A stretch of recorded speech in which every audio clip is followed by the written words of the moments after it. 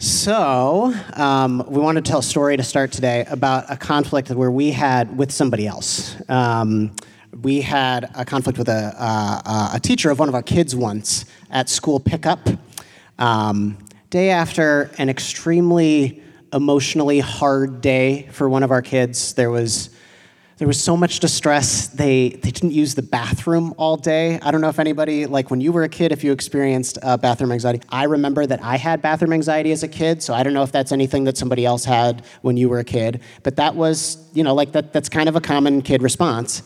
And so we end up at pickup the following day. After they'd had a really hard drop-off. After they'd had such a hard drop-off, and we're waiting to pounce on the teacher of did she use the bathroom? Is our kid okay? What's going on? Yeah.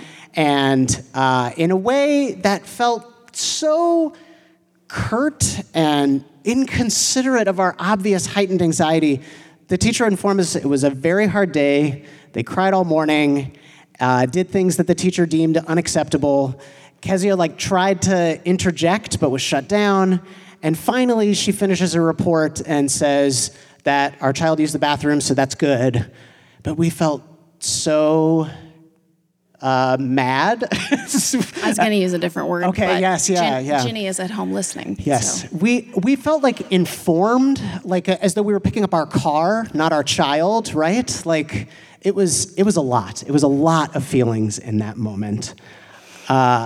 So I tried to address it by sending a message via text communication, which, because I was feeling charged up and I regret this decision, I was trying my best, when you try to handle something over text communication, it's this is going to go great because I don't have to face the conflict, but it does not go great. And so that's basically what happened. I tried my best. I think I was hey, I'm so sorry. This must be hard. But we really wish for more interaction with you. Maybe if you would have started with the question, but it was totally read wrong. It made it worse. It made it so much worse. The teacher was super defended. Thinking much more clearly, I think at that point I was hey, let's get together in person. I think we're missing each other. Yeah. So this was, I had a really hard time this whole experience. I was really angry. Yeah. I was processing, the fact that I was so angry I wanted to call her out and make this teacher feel bad. I think that was probably why I sent a message. Send this message. Yeah. Because I was so mad. But as we reflected over the next couple days, I began to realize that a couple things. One, I realized that there was something about this teacher's mode of communication that was very triggering to me, and many experiences I'd had with a supervisor in my past. And so that was part of it. Yep. And I, a couple days away from the instance, and also our child was beginning to have some. Actually, they had a little break from school, but then they started to have some better days after that. I began to be able to consider the teacher's perspective and what must have been going on, how it had been a difficult day for them, obviously. It's never great as a teacher when you have to help a kid get through some really You've difficult been through things. that too. You're a teacher, have. Right? Mm-hmm. But just realizing that the message that we had both wanted Vince to send and he had sent had been primarily because we wanted to call her out and shame her. Yeah, we were looking for some sort of acknowledgement for our feelings. I remember being in the kitchen and we were processing all of our, we were trying to figure out, okay, we're going to meet with this teacher. We're going to try to hash things out and do some conflict resolution. You already made it worse because I shouldn't have sent that message. That was dumb. How are we going to do this? And I remember coming to mind for me was this idea from St. Paul in the Bible of your strength is not in your strength is in your weakness. This is from the book of 1 Corinthians, and it's always been something that's really moved me and pushed me to kind of think really critically about what does it mean to come into a situation and be, not in a bad way, but in a good way, strong? What if my strength is in my weakness? I realized I don't need to power up and try to I'm going to make you feel bad because we felt bad.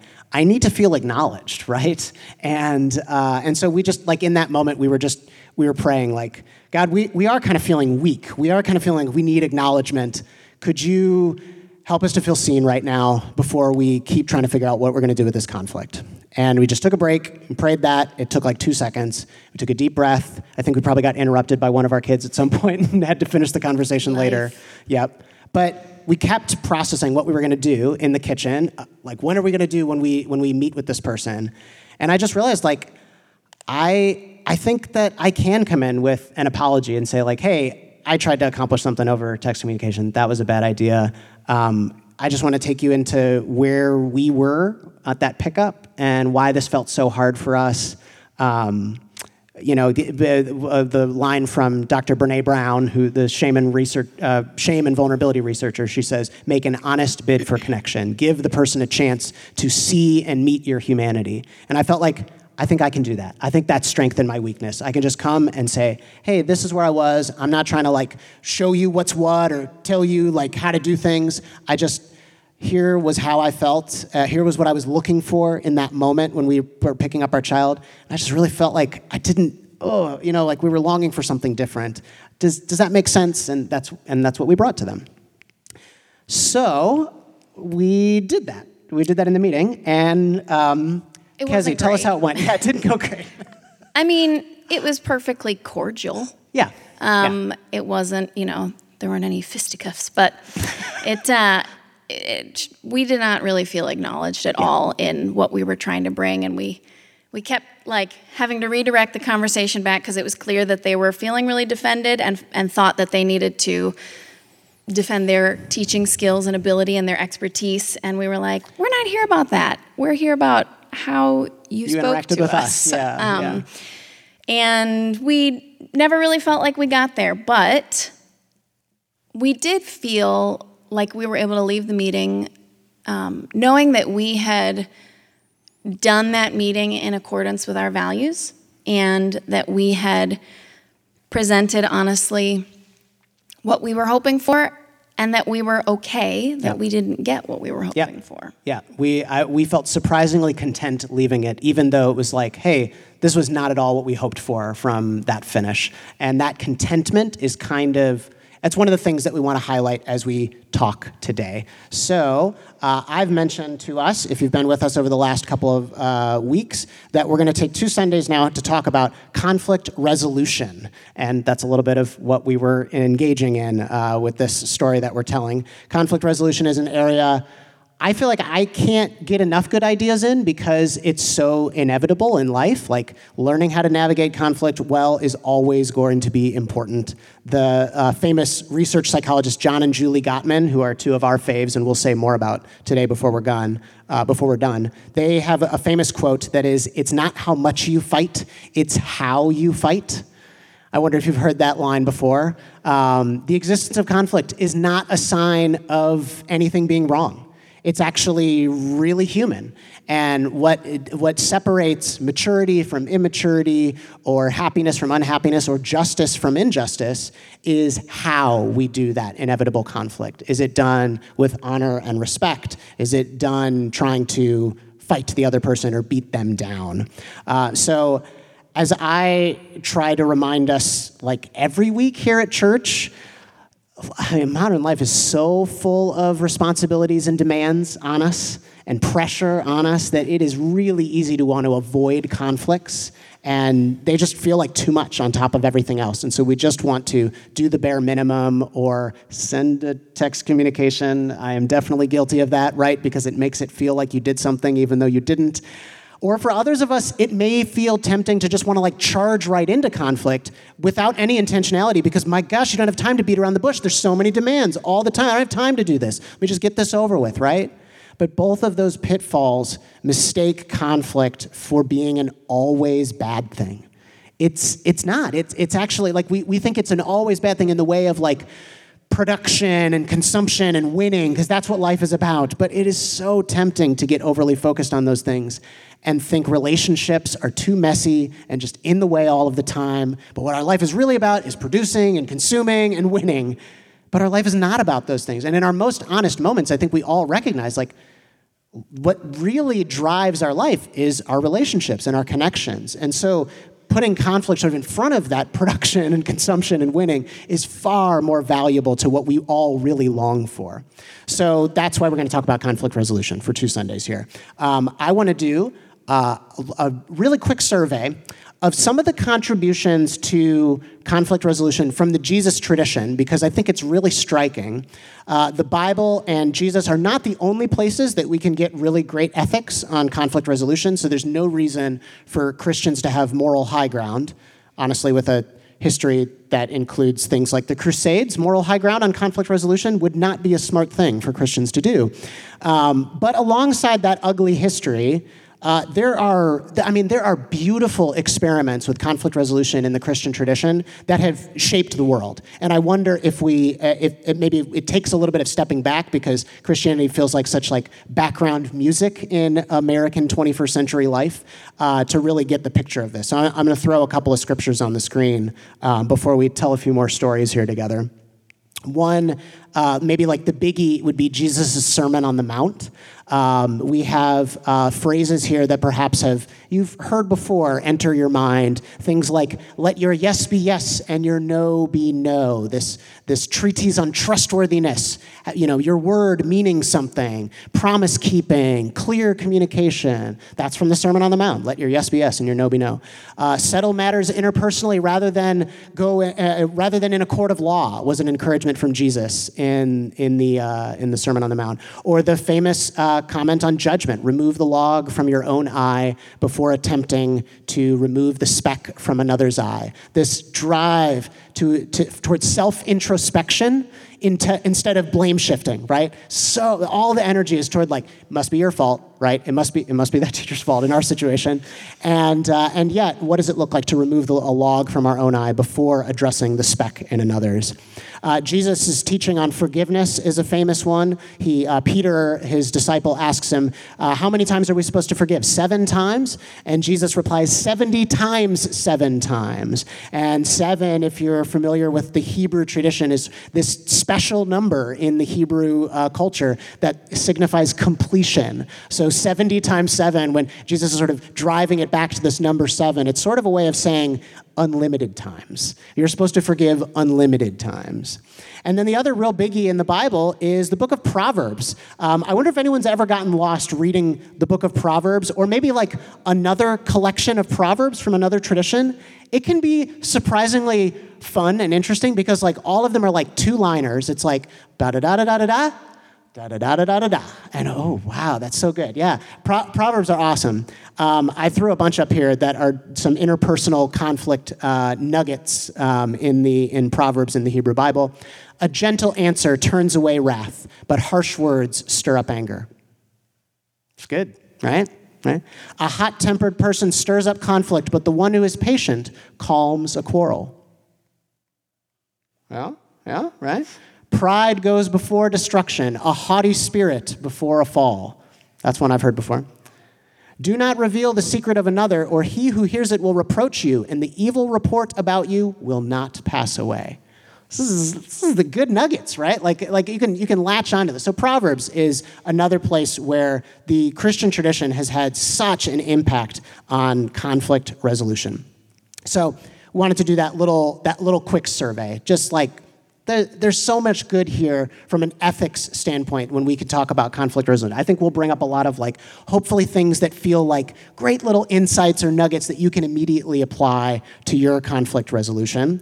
And at the same time, we want to talk on 2 layers here. We don't want to just talk about the ethical self-help layer. Here's some good nuggets and insights for you. We also want to talk on a second layer that I think is more spiritual, and it's a little bit about what we were getting at before.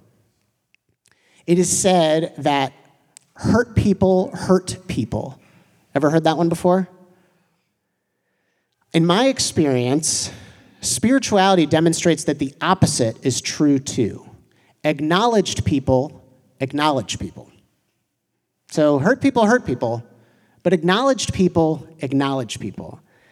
The Harvard Negotiation Project puts it this way in their book, Difficult Conversations. It's a fundamental rule. Feelings crave acknowledgement. They won't be happy until they get it, and nothing else will do. Unless they get the acknowledgement they need, feelings will cause trouble in the conversation, like a kid desperate for attention, positive or negative. And to me, that feels like it says something about humans spiritually just as much as it says something about humans socially, right? Like, ideally, we all have relationships that acknowledge us, but I am really moved by the suggestion from mystics and spiritual masters from the past that say, like, there is a degree of acknowledgement that even our best relationships cannot provide. There's a degree of acknowledgement that even we ourselves, even with the best possible therapy experience ever, cannot provide for ourselves. Maybe there is some degree of, like, I need help that I cannot give myself. I need acknowledgement I can't acknowledge for myself. And that a God of love can do that for us. And I think that's what we experienced in the kitchen, being moved into a place where we just felt content enough that we could act in accordance with our values, live out those ethics that, we've picked up over the years about conflict resolution, do it the best we could, and even feel consoled when it didn't go perfectly. And that is, I think, those two layers in action. It's not just here's the awesome insights that you can live out. It's also, am I feeling acknowledged right now? Because that's what's going to allow me to live out any good ideas.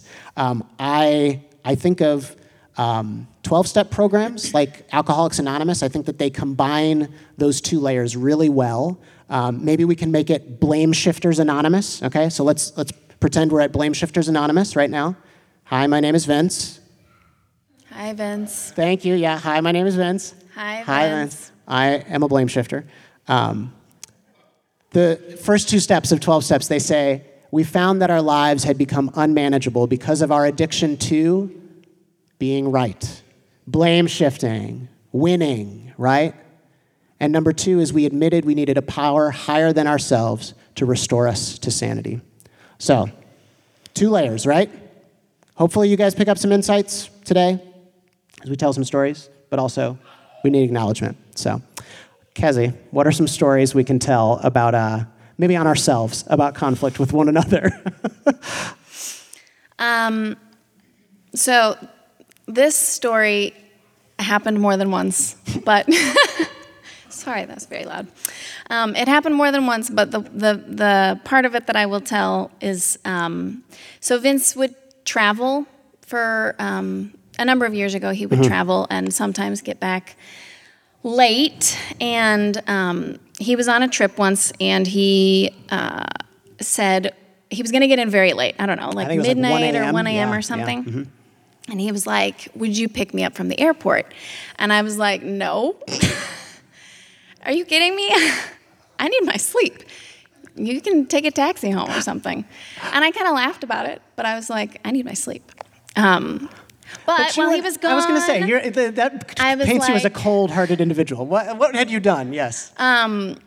Well, on the day before he got back, I cleaned the house and, made sure everything was nice and tidy, because Vince really is good at tidying and I am not, but I did that. And felt really good and looking forward to him coming back. And so, he takes a taxi, he gets back the next morning. I'm like, hi, I'm so happy to see him. And I can tell something's a little off. But he doesn't say anything. No, and it's just stewing in it. Yeah. I, go about my day, and he goes about his. And later that day, he's like, so I felt really hurt. I felt really missed that you were not willing to come pick me up at the airport. And I was immediately defensive and anxious. I saw some people in the chat owning being conflict avoiders. That is definitely me. Yeah. I felt anxious and defensive, and I was like, what do you mean? How could you expect me to be willing to give up my sleep? Look at all that I did do for you. Yep. And he kept trying to talk, and I was feeling more and more anxious. I couldn't process what I was trying to say, what I was feeling, the whole situation, and I was getting more defensive. And I was like, I can't talk about this right now. I need space, which Vince was Set like, me no, off. Yep, yep, right because- now. that's right, Now, that's right. now I'm ready to talk. One now, of the so we things, need to talk one now. of the things we've identified as a difference between us is that Kezi is an external processor and I am an internal processor. So usually when I'm talking, when I'm bringing something up, I've gone through all of the cycles in my head. I'm ready to talk. But Kezia was like, I'm not ready to talk. I need some time. Because I'm going to say Yeah. stuff I don't mean or that aren't true because I'm still trying to figure out what is true because I have to say it out loud. So just to track right here, so we started with one conflict, which was Vince was upset that Kezia didn't pick him up at the airport. Then now we have two conflicts because Kezia's upset that I didn't notice that she cleaned the house. And now we have three conflicts because Kezia doesn't want to talk right now, but Vince does. Yeah. So we got three compounded conflicts. Keep going. Multi-layers. So I think you did give me space. I did. Reluctantly. Yeah. And eventually we came back later Yeah. and talked it through, and I struggled, but was like, I acknowledge that hurt you. In my brain, I was like, even though. But I was like, I'm sorry that I did not pick you up from the airport.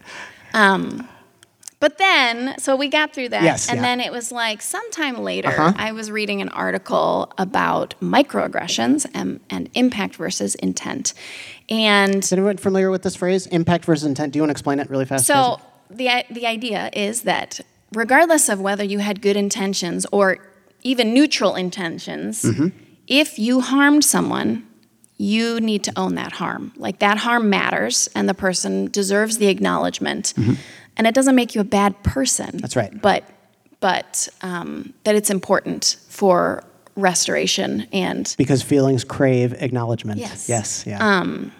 And so I was reading this article that had nothing to do with our conflict, and it just like clicked to me. And I was like, wow, okay, yes. So I thought I was doing something really nice by cleaning the house, but that was not what he needed and was hoping for. And even though I didn't mean to, I still hurt him. And so I was able to go back like this time later and was like, you remember when this happened? I understand better now. Yeah. And I really am sorry. And that was important. Yes. Yeah. Yeah. I think another thing that this little episode for us has helped me understand, there's a concept we mentioned, the John and Julie Gottman, who say, it's not how much you fight, it's how you fight. And one of their key phrases is honor and respecting differences. A lot of what people talk about in when we think about like a marriage that would work or a partnership that would work is people want to highlight the word compromise, which is totally important. Compromise is really helpful and important. But what John and Julie Gottman talked about is the partnerships that last a lifetime are ones that don't just get good at compromise, you get good at honoring and respecting differences that are actually never going to change about your partner. You can't ask for compromise because it's something that's deeply woven into that person's being. It is about the way that they grew up. It is about deep dreams that are all over their personality and their identity. And those things aren't going to change. So demanding compromise or hoping for compromise is setting you up for, a lifetime of misery. Whereas if you learn how to honor and respect those differences, that is where things go. And this can be about very big things, or it can be about things that end up maybe they're about big things like down below, like at the lowest layer. But the way it comes out is, I would have felt loved to be picked up at the airport. And Kezi's like, if I was gone, I would have felt loved by coming home to a clean house. And we missed each other there, right? Like we're sort of operating from our own grids and not realizing that the other could be operating from a different grid. And us learning over time, that was early on in our marriage, I would say. And so over time learning that like, oh, okay, it takes something for me to honor and respect that the way I immediately gravitate toward showing you love or respect or admiration or wanting to, treat you is not necessarily the way that you want to be. Mm-hmm. Yeah. So we talked before about the different layers of that conflict. Yes, we were able to go back and identify those differences too, and Vince was able to acknowledge that I was trying to do a good thing, which was important too. And I had totally turned a blind eye to that. And so that what we have taken away from just even that, I think you're right. It's like this sort of thing happened a couple of times. But what we learned in the process is I remember we will sometimes through the church do premarital counseling with couples, and I remember one couple sitting on our couch, and I was thinking about this story because they were explaining something that happened on the car ride to us, and it was one of those examples of like, so it started with one conflict, and then somewhere along the line there were two, and then somewhere along the line there were three, and so it's like, how do we unwind those? How do we take those one thing at a time so it doesn't just feel like now the entire world is against you in the form of that other person? Anybody's hurt trumps the other person's person's hurt. Yes, yeah, because they were sort of going back and forth. Yeah. So, that's a good one. Can I tell another story? Yeah. Okay, so I'm going to tell on me this time. Let's see, we had plans and we were on our way to something. And some of you may know that we live with housemates. We've lived with housemates for several years. So at the time we had 2 housemates. And on our way, we were going somewhere where it felt really important to me. And so I'm the one kind of driving the bus of like, let's get out the door. You were feeling a little urgent about it. I was feeling urgent, yep. And so I'm moving us forward, and Kezia ends up sort of in random conversation with one of our housemates, and just is sort of talking. And I think it was like a half an hour later that you came in. It felt like half an hour. Okay, fair enough. It felt like a half an hour. How long was it? It was like probably like 15 minutes. 15, 20, 25, half an hour. What is time? So it was like 20, 50, it was like 15 minutes. Okay, fair enough. But it felt like a half an hour to me. And I just feel like my urgency is not being seen. And so Kezia finally catches up with me. And was I quiet at first? I didn't say anything or something, or did I just launch right in? No, I think you launched right in. So what I said was, I think it was something like this. It was, I'm feeling really sad right now. That you did not, You're not prioritizing this. Right. And I was like, you seem like you're mad. Truth be told, I was regretfully smiling slightly. You had a little bit of a grin, but I mean, it's hilarious because I totally was like, I am emoting everything that is anger, but I don't know, this is about my psychology growing up. I am afraid of anger. I don't want to admit that I'm angry, and so it's so much easier for me to say that I'm sad. So I say I'm sad, even though it's like, oh, really? Are you? To your credit, though. Yes, to my credit, you called me, and I think at this point in our relationship, this was many years after our airport story, I think we'd built a lot of trust, and I think we'd built a lot of experiences of lovingly correcting one another, that I was able to accept that correction. And I took a deep breath, and I think I said, you're right, I am mad. And then we were off and running, and we had a helpful conflict resolving conversation. But man, that's another one where I wonder if that feels like it. I don't know. It triggers something in your own life of like, oh my gosh, I've totally done that. I've said sad when I really mean mad because sad is more palatable to me right now. That's an important one for me. I don't know. What do you pull out of the I'm sad situation? I mean, I think I resonate. I'm afraid of telling people I'm angry too. Yeah. Maybe that was why you were able to call me on it. Yeah, maybe. Some of the things that, some of the little insights that I think that has taught us, there's another phrase from the Gottmans, are soft starts and repairs. And I think you and I are pretty good at what they call soft starts, which is when you're beginning a situation where you're probably going to have to resolve some conflict, how do you enter into that? Do you come in guns blazing, or is it a soft start? They define between a soft start and a harsh startup. What I think we experienced with that teacher was a harsh startup, right? And we were longing for a soft startup because we were in a place of anxiety. So I think about that. I think a little bit about my attempt. I think was a bit of a harsh start because I was missing the point of what was going on. Maybe you were using sad in an effort to I was maybe soft. try. I think that's probably what it is. It's like sad is so much easier for her to accept. So I'll say sad, and that'll sound okay. It didn't work at all. But another thing we've gotten good at is repairs, and that is the idea of you're not always going to be able to do a soft start well, and sometimes you are going to be harsh, or sometimes you're going to miss the mark, or you're going to hurt the other person. And how do you correct those things? How do you own those things? How do you, as you did in our the previous story, come back to me later, even like after the conflict was long dead, and say, hey, I just wanted to like repair what happened there a little bit more. That, I think, has helped us a lot in building a partnership. Yeah. Yeah. You got any more? Yeah. So for, if anybody has been in like long-time friendships or long-time relationships of any kind, you may experience that there are certain conflicts that kind of resurface periodically. And so for us, that reoccurring conflict, even today, is over money. Spending money, and where more or less money should go in our budget. And a lot of that, we eventually, in these conversations, came to realize has to do with family of origin stuff and how our families spent and prioritized money. Can you explain family of origin to everybody? So, like, in your family, it was a lot more common to, say, go to Dunkin' Donuts every Saturday and get a box of donuts for breakfast.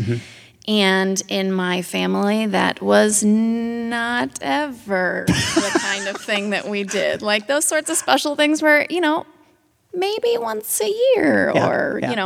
Different families and that's of origin. Fine. Yeah, different experiences around food or around spending or around how they can come into like cleaning and things like that around your home. Yeah. And so earlier in our marriage, there was a lot more tension because we had a lot less money. But even in the past years, as we started to like be more intentional with budgeting, I remember one particular time we were driving somewhere and Vince said, hey, so I'm making the budget for next month.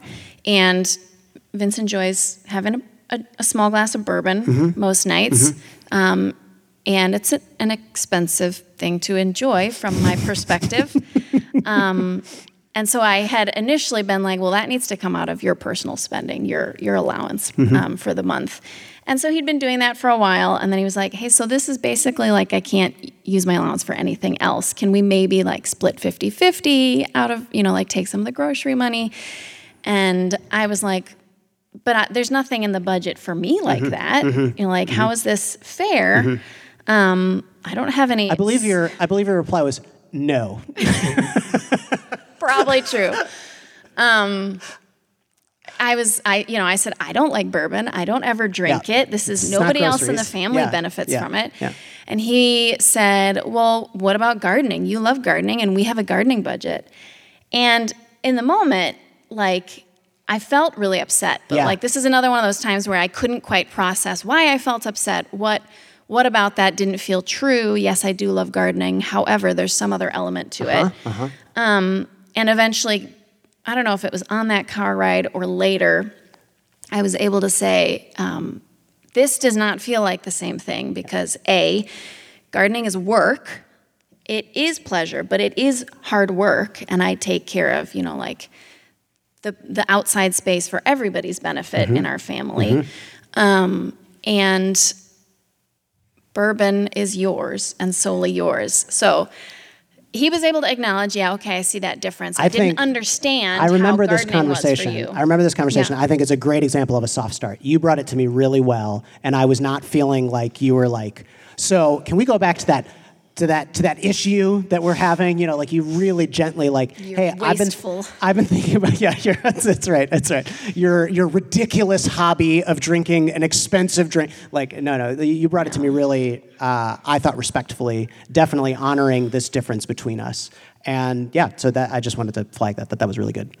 And I should also say he was able to talk about it, like what bourbon, like what that drink does for him, that little small drink in like a mental and emotional space every night, and how it's self-care.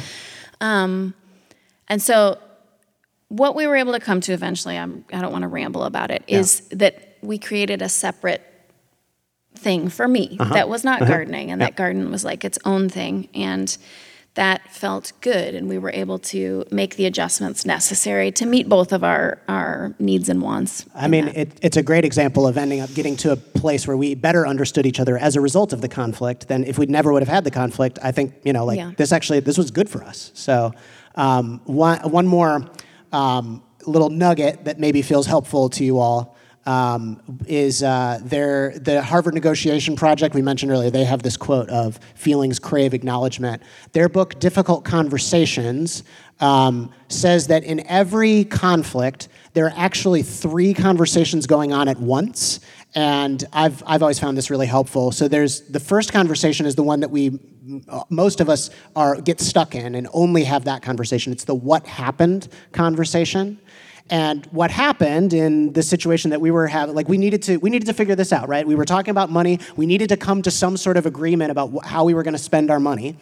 But there are 2 more layers actually going on at the same time, 2 other conversations. The second is the emotional conversation. And this is what Kezia did such a good job of recognizing something more was going on. It wasn't just what was happening. She was having a reaction, and she wasn't quite sure about it, but it was emotional. And so she needed to dial back and take a minute before we could finish the conversation and have the emotional side of it. And then the third layer is the hardest one to get to, but if you can, it's really helpful, and that is the identity conversation. What is being poked about who I think I am, the story I tell about myself in this conflict? And there is where I think we eventually got to when we started to talk about this is about our self-care. This is about us understanding, what does it mean for me to take care of myself at the end of a long day? What does it mean for Kezia to take care of herself at a long day? We need to understand that gardening is not the same thing as the glass of bourbon for her as it is for me. These are different things. They fall in different categories in our lives. They make up a different part of our identity. And so the difficult conversations thing, I think, was really helpful there. I think the identity piece, too, if we just popped back to the airport story for a second, that was, I think, part of the defensiveness for me was realizing that I felt like I must be an awful person. Yeah. Or he thinks I'm an awful person. Yeah. That became more about who I was. That's the reason you had such a big reaction. Yeah. Well, I mean, recognizing what part of my identity is being poked, that's the hardest layer to get to in a conflict. But if you can get there, like I think that you did in the airport in that story, where you're able to address, we can move forward in what happened much, much more cleanly and without compounding the conflict and adding more on top of it. Yeah. So let me go back to where we started, because that feels like good for today. And I just want to bring us back to, again, we're at Blame Shifters Anonymous now, right? We found that our lives had become unmanageable because of our addiction to blame shifting, to being right, to winning. We admitted that we needed help from a power higher than ourselves to restore us to sanity. So hurt people, and we have often been hurt and hurt each other, but acknowledged people acknowledge people. And I think that we're doing our damnedest to acknowledge one another, and I think that's helping in our situation. But a lot of the wherewithal that we find to pull this off and live out any of those good ideas that we may have talked about right now, boy, I mean, to me, it takes feeling an acknowledgement that you can't give to yourself, or even that you cannot rely on your closest friend or your closest partner to give for you. It takes some sort of is there a God of love that can take up residence inside us and provide that for us? That, to me, has been a real life changer in trying to live these things out. I want to pray for us. Let me drop we mentioned a lot of names and recommendations, so if you want to capture those, let me give them to you really fast on all of these insights. Number 1 is Proverbs in the Hebrew Bible. Just read through. There are stretches that are awesome. There are stretches that might feel less connected to interpersonal conflict. That's cool. But chapters 15 and 16, lots of interpersonal conflict there. They're great. So I couldn't recommend the book of Proverbs in the Bible more. Difficult Conversations. This is the one by the Harvard Negotiation Project. Douglas Stone, Bruce Patton, and Sheila Heen are their names. So Difficult Conversations. And then we talked about John and Julie Gottman, The 7 Principles of Making Marriage Work. If you're in a partnership, we highly recommend that one. 7 Principles for Making Marriage Work. And then anything written by Dr. Brene Brown would be wise to read because, boy, she just really knows how to talk about this. She's got lots of. And she's got a podcast that is a regular listen for me, and it's wonderful. So if you like podcasts, Brene Brown is awesome. Let me pray for us. If you take a deep breath.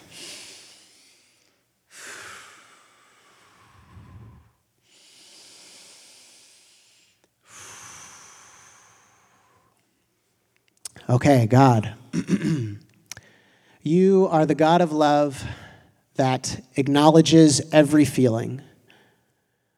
You are the God of love that is our fellow experiencer in everything that we experience. You are our fellow experiencer in the joys. You are our fellow experiencer in the pains, in the hurts in which we so quickly feel tempted to turn around and hurt somebody else with, to use those hurts as ammunition. And so often we do that, and we are not bad people for doing that. God, we're so human when we do that. And you see us, and you are our fellow experiencer in that. You know what it's like. You are the God that shows us in the Garden of Gethsemane, if it is possible for me to avoid this, let it be so. And yet, not my will, but yours be done. This idea that you will transform the pain and the hurt in order to do something more wise, more loving, more represented in that idea of finding true strength is in our weakness. And so, God, we submit our feelings to you for acknowledgement. Man, we have some. I'll bet every single one of us has 2 or 3 at least open conflicts right now. And we need some acknowledgement. So God, acknowledge us in this space. I'm just going to leave a moment and be quiet because experiencing God happens in time, okay? So we're just going to take a minute. I'm going to lead us in 3 big, deep breaths. And I encourage you to just receive acknowledgement from God and then breathe out any sort of harboring bitterness or frustration, okay? Let's take a deep breath in.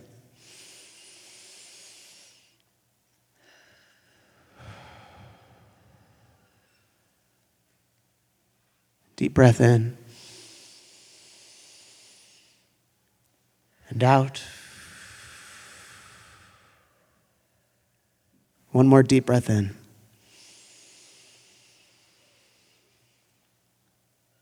And out.